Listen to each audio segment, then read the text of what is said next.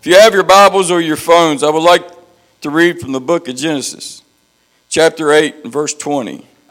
And Noah builded an altar unto the Lord, and took of every clean beast and of every clean fowl, and he offered burnt offerings on the altar.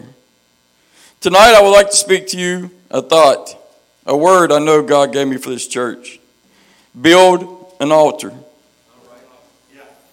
And let's pray, church, before we see it. Lord, I pray that you anoint me to speak and only do what you have given me.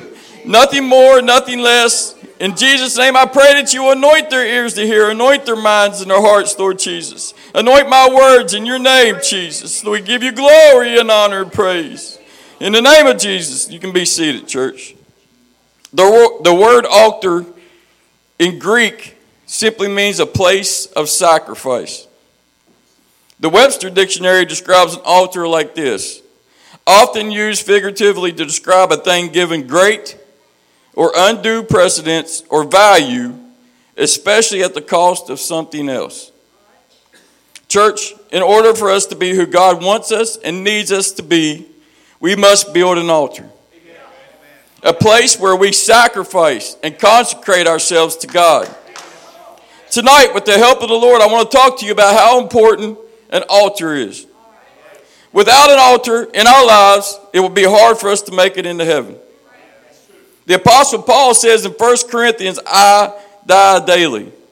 He repented it all to God on the altar every day. And we must do the same, church. As we turn our attention to my opening scripture, we can see how important an altar is. We have all read this portion of scripture, how the world was so evil that God repented of making man, and he destroyed the world with a great flood. That the only man on earth that he could find that was living his life for God was Noah and his family. We can read in Genesis 6 and 8 that Noah found grace in the eyes of the Lord. And then we read that God told Noah to build an ark. He gave Noah the exact instructions on how to build the ark, the boat that was going to save his family and the animals. And so it rained on earth for 40 days and 40 nights, and destroying everything that was on earth, including all living things. Church, this was not a normal rainfall. The Bible tells us that Noah and the ark rested on top of Mount Ararat. If you research this mountain, you will find that it is in Turkey. It is 16,854 feet high. So that means that these waters were higher than those mountains. I don't know about you, church, but for me that is hard to wrap my head around. Nothing could survive that kind of flood but those that were on the ark. So if we could for a moment put ourselves in Noah's shoes, as we open the doors of the ark, oh, church, what our eyes would see. I believe we would see total destruction. There would be nothing left. There's no dwelling places, no birds, no people, nothing but what was on the ark. Just total devastation. And so we study, we will find the first thing Noah does, church, is he builds an altar. He builds an altar, a place where he can consecrate and sacrifice. A place where he can thank God for saving him and his family. An altar should be a place of great sacrifice. It should cost us something. And as we need Noah's sacrifice on the altar, it cost him something, church. The Bible tells us that he sacrificed one of every clean animal. Every clean animal. What a costly sacrifice. There was only but so many animals that he brought on the ark. So to sacrifice one of every clean type of animal cost him something. And our altars should be no different. They should cost us something. The greater the sacrifice, the greater the reward. The more it will please the Lord. And as we read in verse 21, the Lord smelled a sweet Savior. And the Lord said in his heart, I will not again curse the ground any more for man's sake. For the imagination of man's heart is evil from his youth. Neither will I give again smite any more living thing as I have done. The Lord honored his sacrifice and gave Noah a promise. A promise that he would never destroy earth again with water. He blessed Noah and his sons, and he gave them dominion over the earth. All because Noah built an altar. Church, if we build an altar and sacrifice on it, then the Lord will bless us greatly. Just like he did Noah and his family. The word altar is mentioned over 400 times in our Bible. So to suffice it to say, it is a very important part of our walk with God. And tonight I would like to draw our attention just a few of these places.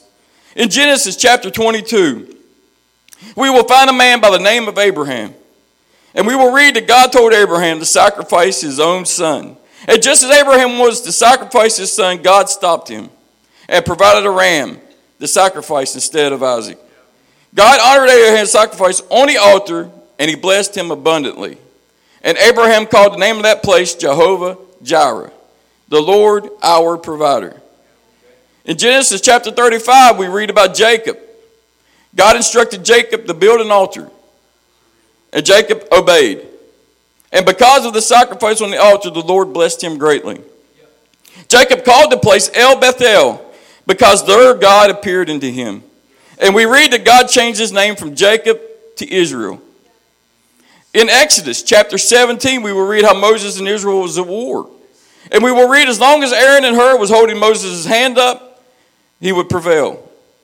And we know that Israel won a great victory because of this. And in this verse, we read that Moses built an altar. He built an altar. And there in that place, Moses called the name of it Jehovah Nissi, the Lord our refuge, or banner. And upon that altar, the Lord blessed Moses and Israel greatly. My last example tonight, church, will come from Judges chapter 6. And we will read about a man named Gideon. A man who was visited by an angel, was told by the angel that he was to lead Israel into war. And after the angel visited, in verse 24, we read that Gideon built an altar. And he called it Jehovah Shalom, which means the Lord is peace. And because of this altar, Gideon and Israel won a great victory and were blessed with peace. These are just a few examples of how important altars are in our lives. Great things are birthed and produced because of sacrifices and consecration on our altars. God will speak to us and bless us the same way he did these men. All we have to do, church, is build an altar just like they did. As I hasten to a close tonight, church, with every fiber of my being, I feel like God gave me this message. That he told me to tell you, church, to build an altar. I'm not talking about an actual physical altar tonight. I'm talking about a place of sacrifice. A place of consecration. Whether it be your car, your closet, your living room, your bedroom, your prayer room here at church, we must build an altar.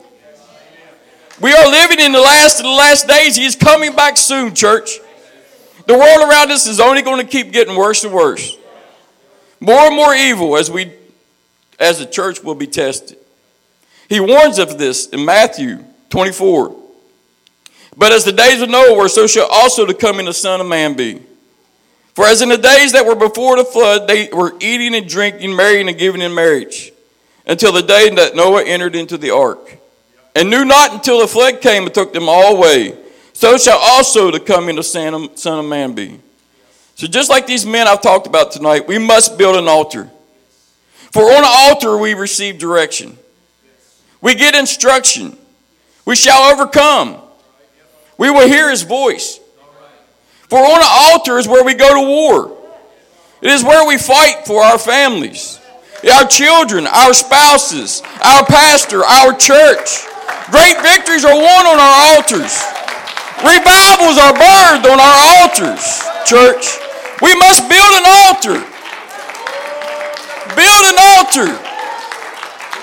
Let's all stand. Lord, I pray tonight for a fresh desire. A desire to have a closer walk with you. A desire to sacrifice and consecrate more than ever before. I pray for those who haven't built an altar yet to do so. Lord, we know you're coming back soon. So I pray for a fresh desire to build an altar in Jesus' name. Amen.